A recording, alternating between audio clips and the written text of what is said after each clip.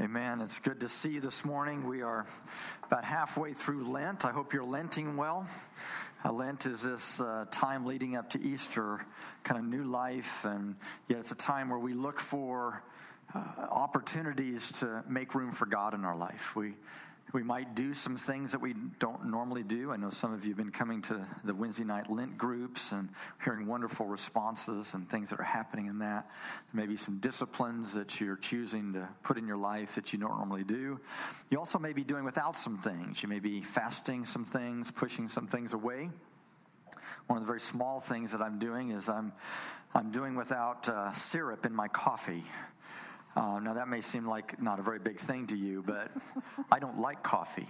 And so you have to understand that drinking regular coffee is, to me. I didn't drink coffee until I was 50 years old. And my kids, you have to understand, were raised in the coffee generation. And so they are coffee shop people.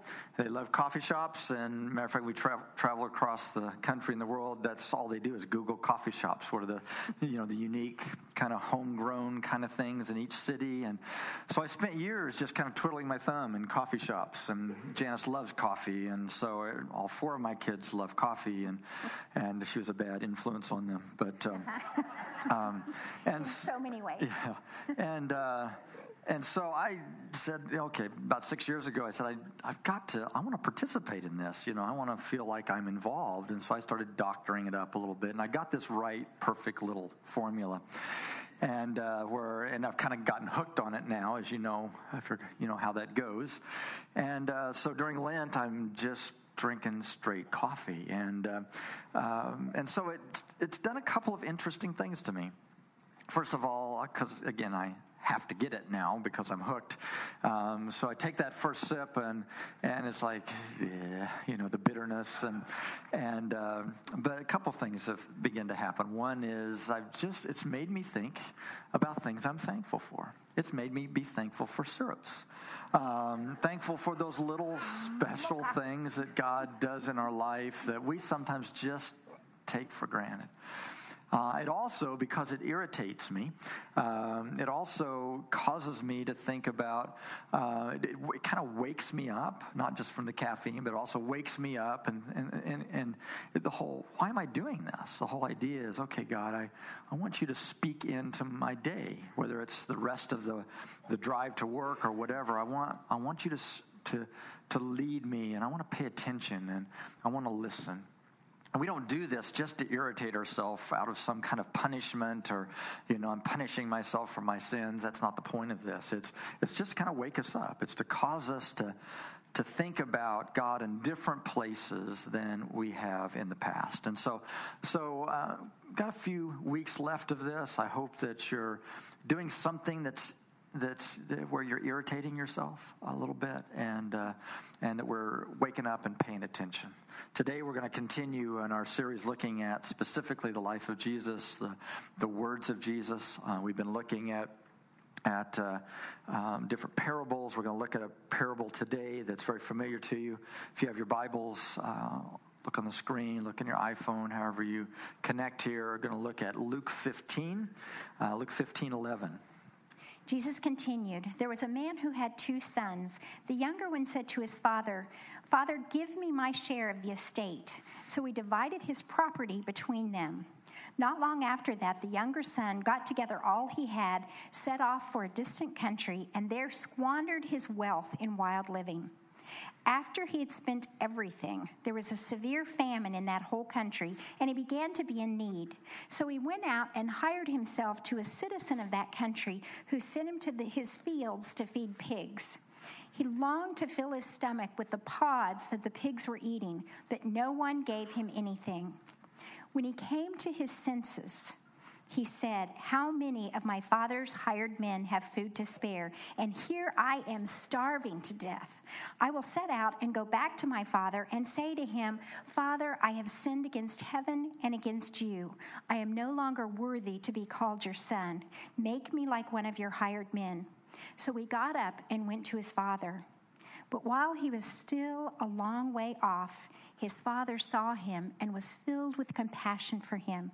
He ran to his son, threw his arms around him, and kissed him.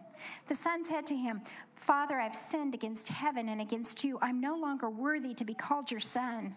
But the father said to his servants, "Quick, bring the best robe and put it on him. Put a ring on his finger and sandals on his feet. Bring the fattened calf and kill it. Let's have a feast and celebrate. For this son of mine was dead and is alive again. He was lost and is found." So they began to celebrate. Meanwhile, the older son was in the field. When he came near the house, he heard music and dancing. So he called to one of the servants and asked him what was going on. "Your brother has come," he replied, "and your father has killed the fattened calf because he has him back safe and sound." The older brother became angry and refused to go in. So his father went out and pleaded with him. But he answered his father, "Look, all these years I've been slaving for you and never disobeyed your orders. Yet you never gave me even a young goat so that I could celebrate with my friends. But when this son of yours, who has squandered your property with prostitutes, comes home, you kill the fattened calf for him." "My son," the father said, "you are always with me, and everything I have is yours. But we had to celebrate and be glad, because this brother of yours was dead and is alive again. He was lost and is found." That's a very familiar story, isn't it? Many of you probably know it inside and out. You've heard it several times. As a matter of fact, over the years, many literary groups have said that this is considered the best short story ever written. And I think that's nice that some humans have gotten together and voted God the best author. Don't you think that's good? They gave him the Academy Award here. But to really understand the implications of this, we really have to go back to the first verse in this chapter. Luke 15:1 says, "Now the tax collectors and sinners were all gathering around to hear Jesus. But the Pharisees and the teachers of the law muttered, 'This man welcomes sinners and eats with them.'" This parable of the prodigals, the third parable in line of following this particular introduction. Another one was the parable of the lost sheep and the lost coin. And the problem that these religious leaders were having was that Jesus was in this habit of having these celebrations with the wrong people. He was hanging out with the wrong folks. And he was having these little celebrations as somebody would listen to the message that he had and begin to lean into that message. He would have a celebration. But it was with the wrong people. Now, to understand that clearly, you would have to go back in time to being a Jew in that particular time in the culture. Most Jews still felt like that they were in some form of exile. They still had this repressive regime that was over them and controlling them. And so they were looking for this Messiah. And there were only two ways that they thought that they could possibly ever break free from this oppression.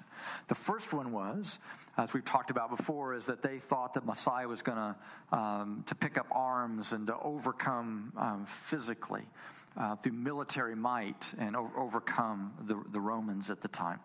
But by this time in the story, they could tell that Jesus wasn't real keen on that. He wasn't going that direction.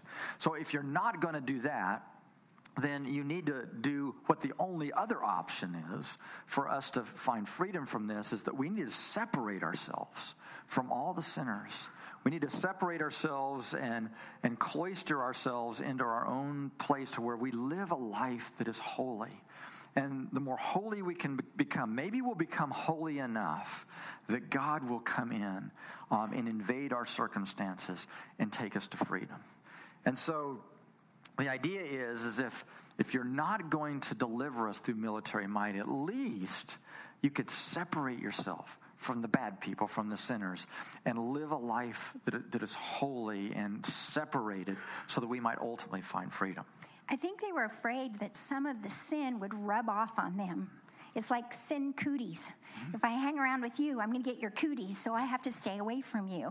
And I do think there is the possibility that sometimes when we hang around with people who are not living the best lifestyle, if we're not careful, we can compromise and we can slide in to some bad habits. If you take a look at the children of Israel, oftentimes when they would be around another culture or around another country, sometimes they would start worshiping those false idols. They would wander away from the true God, and they would worship those false idols. And so, yes, there is a concern there, and yet, when you look at the children of Israel, when you look at the call of Abraham in Genesis 12, when God speaks to Abraham and says, I will bless you, if you continue to read on, he says, I will bless you so that you can bless all people of the earth. They forgot that their call was to be a blessing to the entire world. And that includes bringing people in, accepting and loving people without compromise, but loving people and bringing them in to the family. Take a look at Matthew 9:9. As Jesus went on from there, he saw a man named Matthew sitting at the tax collector's booth. Follow me, he told him. And Matthew got up and followed him. While Jesus was having dinner at Matthew's house, many tax collectors and sinners came and ate with him and his disciples.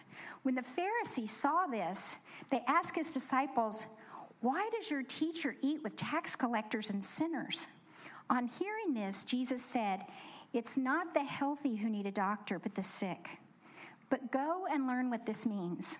I desire mercy, not sacrifice, for I have not come to call the righteous, but the sinners. So the Pharisees thought they were doing the right thing by pulling themselves away and becoming separate, but they were missing God's call to reach out to the outsiders and to bring them in. So they were following the old ways. If you follow a little farther in Matthew there, you'll see them talking about these fasting regimens that they had, that there's certain times of the week, certain times of the month that were to fast. The whole point of their fasting at that time was to remember all of the horrible things that they had gone through as the people of God. All the difficulties and challenges they went through on why they need a Messiah in the first place. And Jesus is coming and saying a new day is dawning.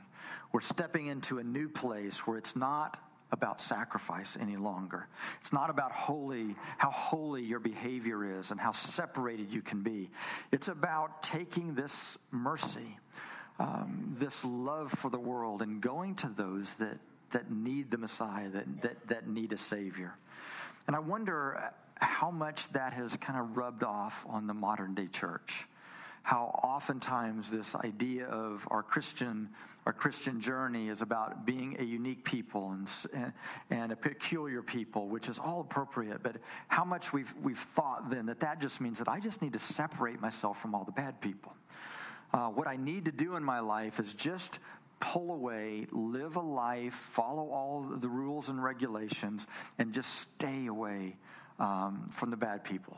And we spend so much time and energy trying to get people to think right, make sure that they're going to vote for the right party, make sure that their morals and their ethics are perfectly aligned, make sure that they believe that the way a church is run is the way that I believe a church is run, and that we separate ourselves from that. Now, one of the things that we separate ourselves from each other, and we miss the whole point of the kingdom.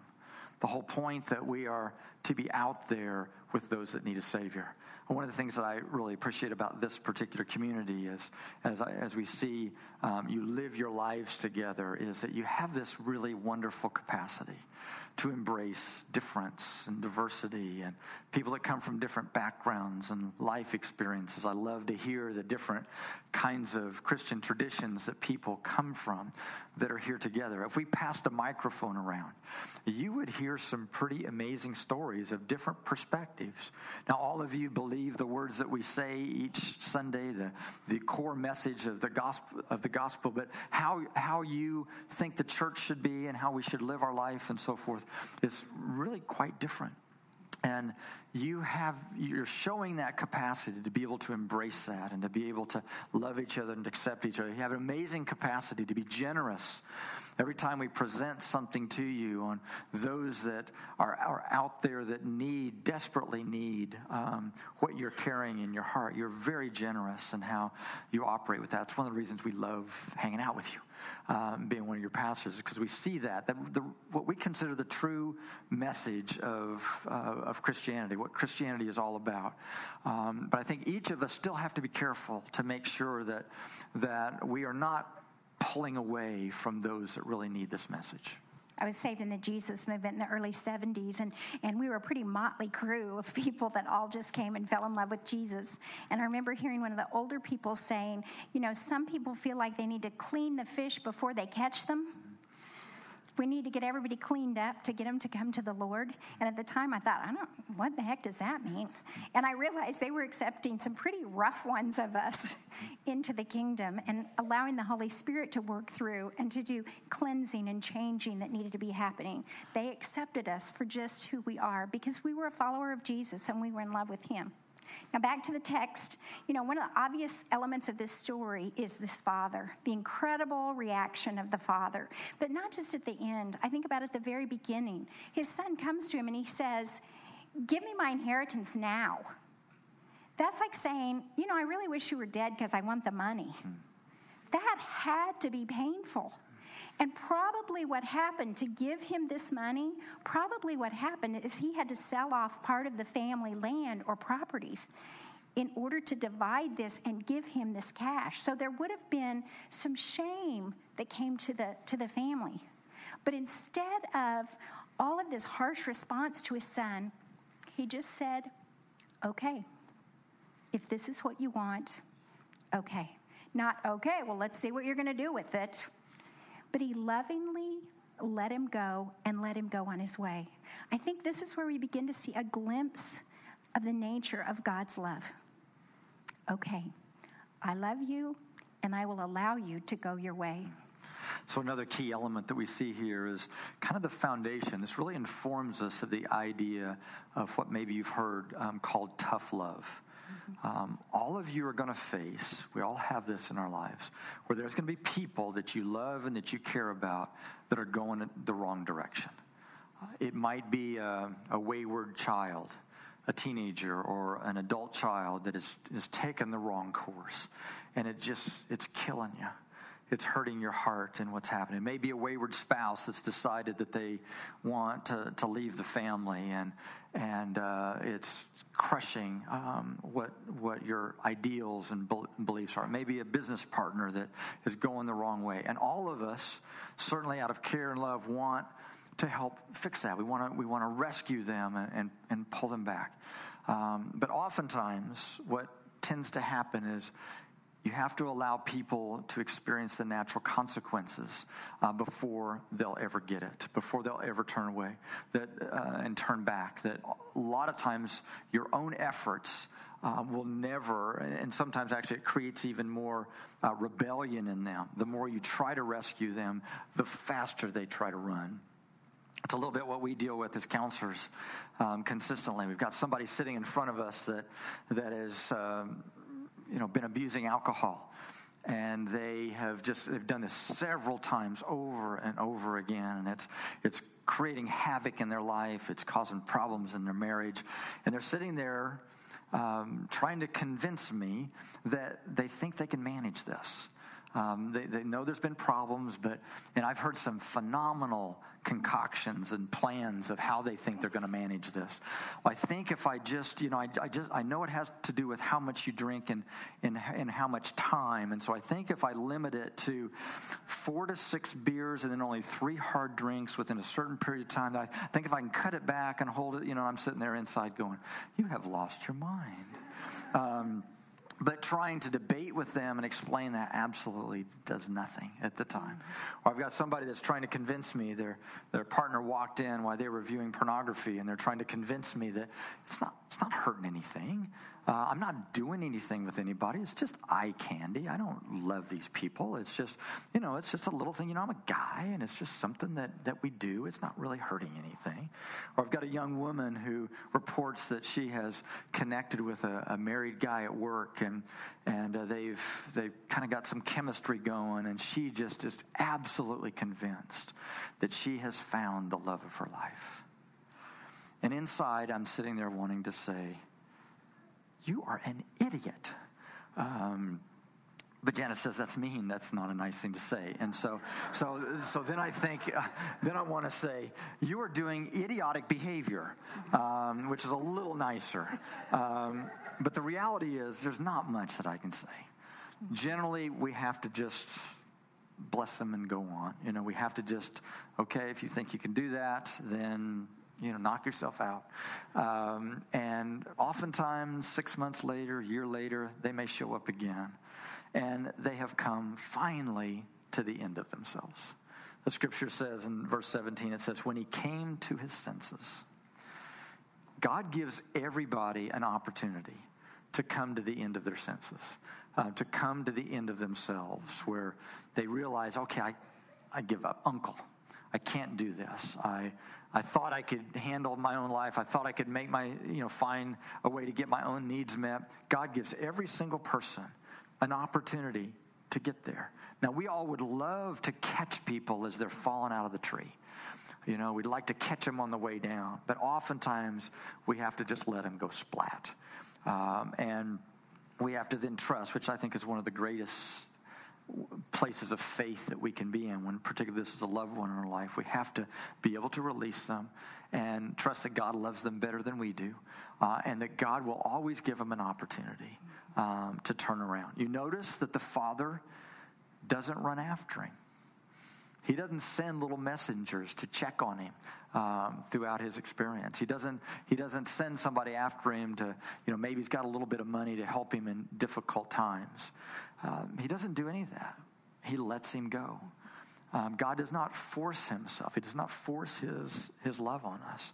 Now, he's always ready for us to respond. Now, I think that each of us have a little bit of prodigal in us. I would say each of us, now we could all say, well, I've not done anything that bad. I've not totally rejected God and moved away. But I think there's places in all of us where we reject God every day. I think we say, no, don't mess with that part of my life. Keep it. I'll give you this part of me, but don't mess with these parts of me. And I think that's a prodigal nature in us, where we are wanting to do our own thing. We're wanting to reject him. We're wanting to go spend our life recklessly, however we want to. And he will not force himself on us. But each one of us, the only way that we're ever going to get reconnected, the only way is we have to come to a place of choice. We have to come to that place of self-awareness where I recognize that this is a place that I have said no to God. And yet, I want to turn and go back that direction. It doesn't mean that you even know how to get there. He'll help you figure that out. I don't think the son had a clue what was actually going to happen. He just said, I've got to go back. That's where life is. I've got to go back that direction. But each of us have to own it. We have to make the decision to say no to our own path and yes to his path. Now, my favorite part of the story. But while he was still a long way off, his father saw him and was filled with compassion for him.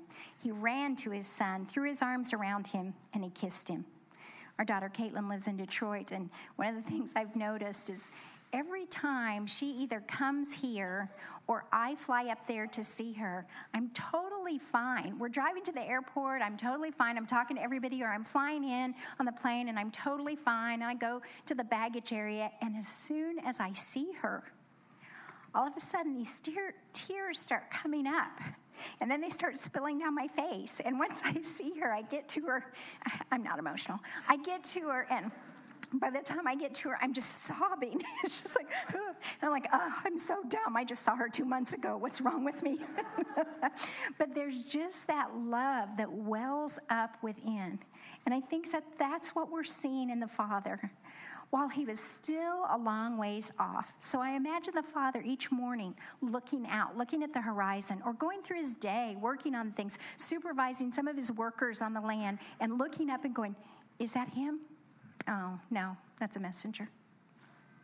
Is that him? No. And going day after day until he goes, that's him. That's my son. He's coming back. And he didn't wait for the son to apologize. He didn't stand there and go, well, I hope you got a good explanation for yourself. Do you have any money you're bringing back with you after all I gave you? He just was so grateful to see his son back. He loved him so much, he ran out to him. That's when I think we see the heart of God for us. He loves us so much. If we ever wonder, this is a great scripture that lets us know.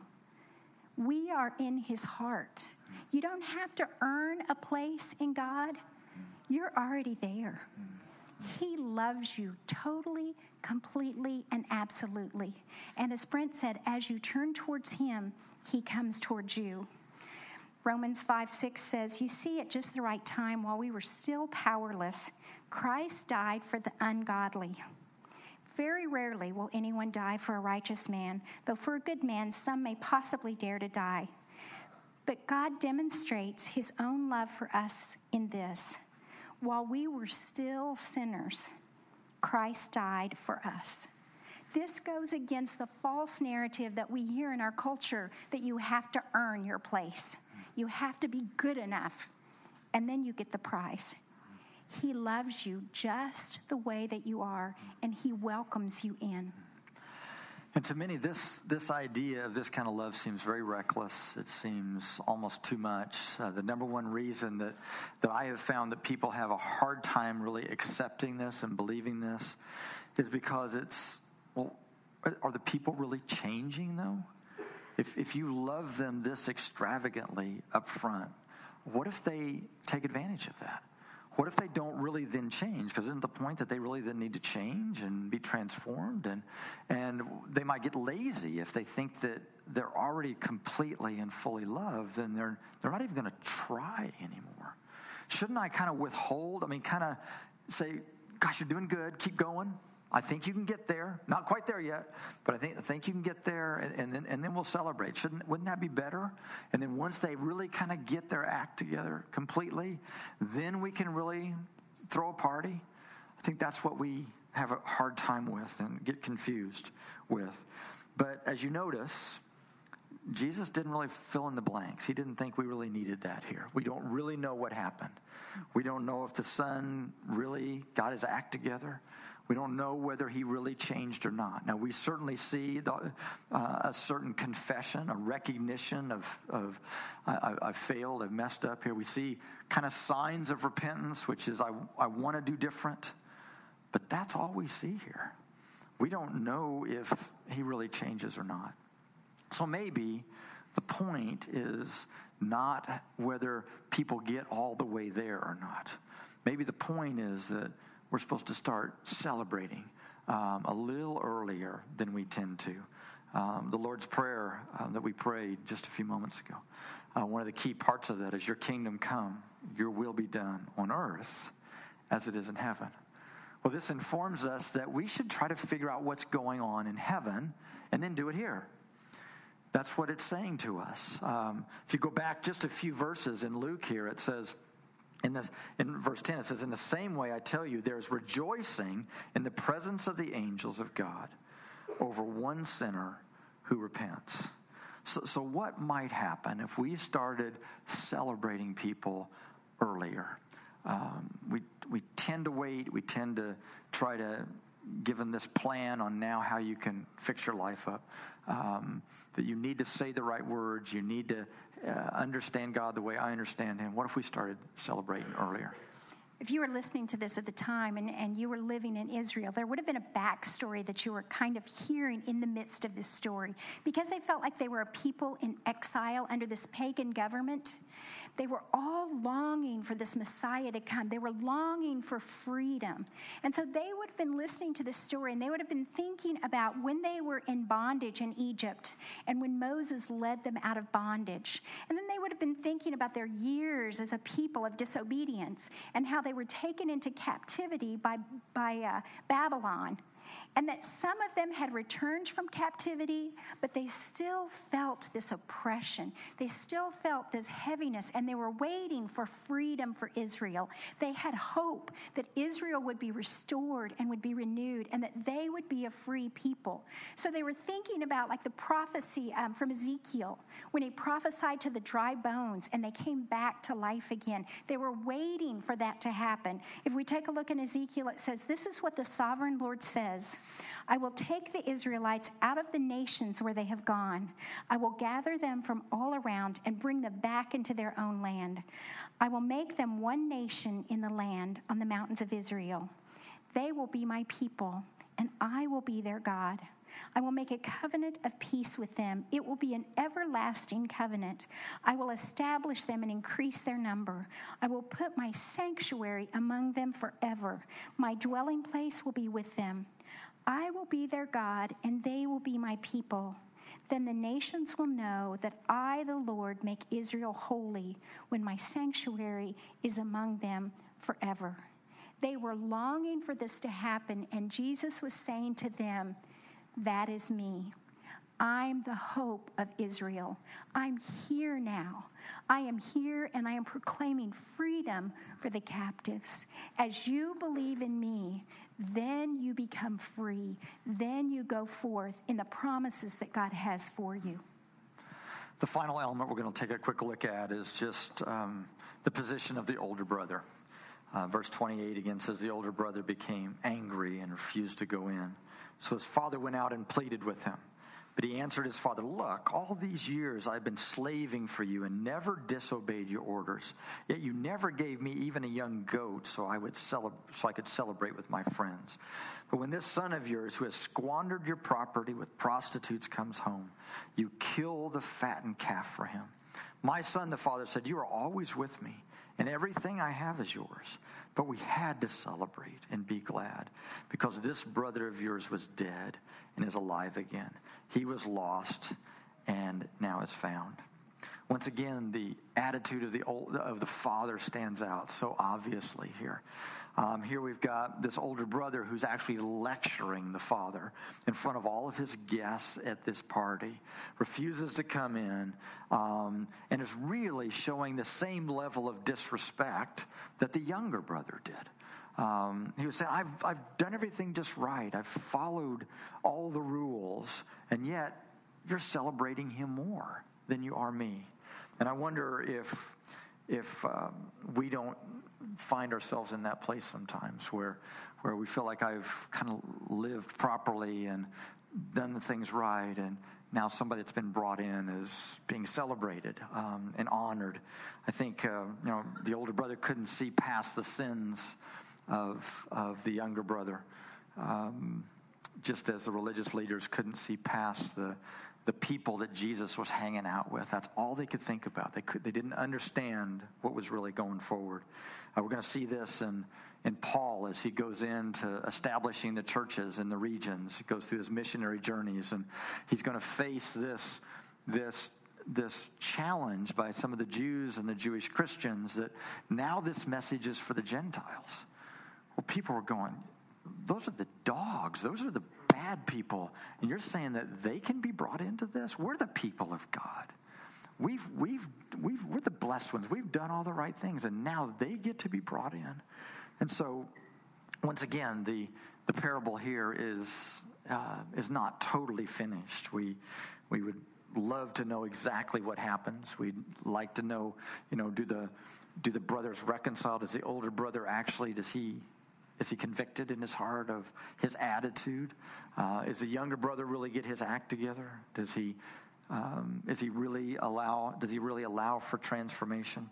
And I think these stories go unfinished to allow us to step into the story a little bit, allow us to see ourselves in the story. And I don't know about you, but as I've gone through this and read this over and over and over again the last few weeks, I've seen myself probably in all of these a little bit. I've seen myself sometimes in different ones at the same time.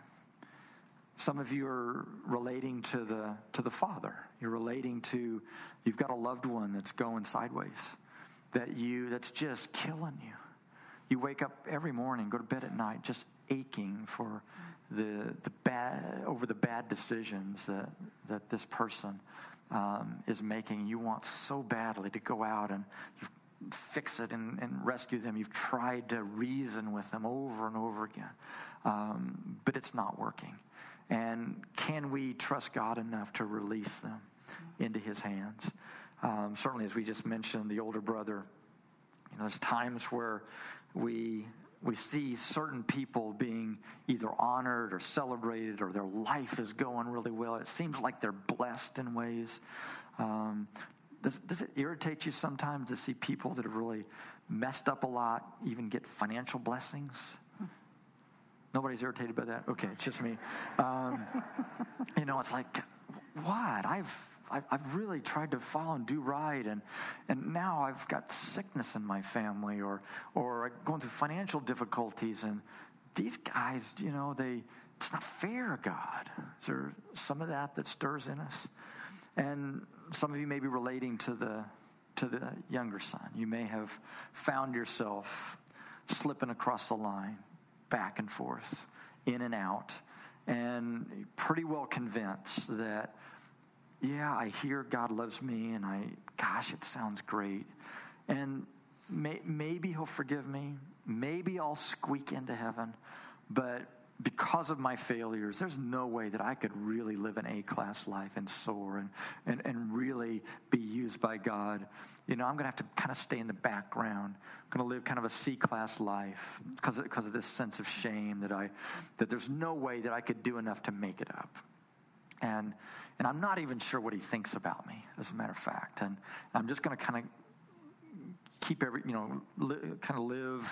live in a place where I just shouldn't have too high of expectations. I've had these glimmers of how God might use me, but I'm sure he's given up on that plan. I'm sure he'll never want to use me in that way. And so wherever we find ourselves in the story, what's he saying to that part and that piece of us? Are we able to acknowledge it first? Really, we're all prodigals. We're all in need of a Savior. We can't do this thing on our own. We all need to be forgiven and to be washed clean. When I think about the prodigal son, sometimes I think about, what if he woke up like the next morning or a couple days later, and it was like, yeah, the celebration's over. Now, what do I really have to do to earn my way back? How can I really repay you, Father, for everything that I've squandered? Do I need to work here, or what do I need to do? Whenever I think of that, I think about a time in my life when I was a freshman at ORU. And my parents had told me that they wanted to pay for my college after my scholarships. And my dad had never graduated from high school. He had to drop out and support his family by driving a taxi his senior year of high school. So it was very important to him that I went to college. And at that time, ORU cost the same as our in-state tuition. Things were different then.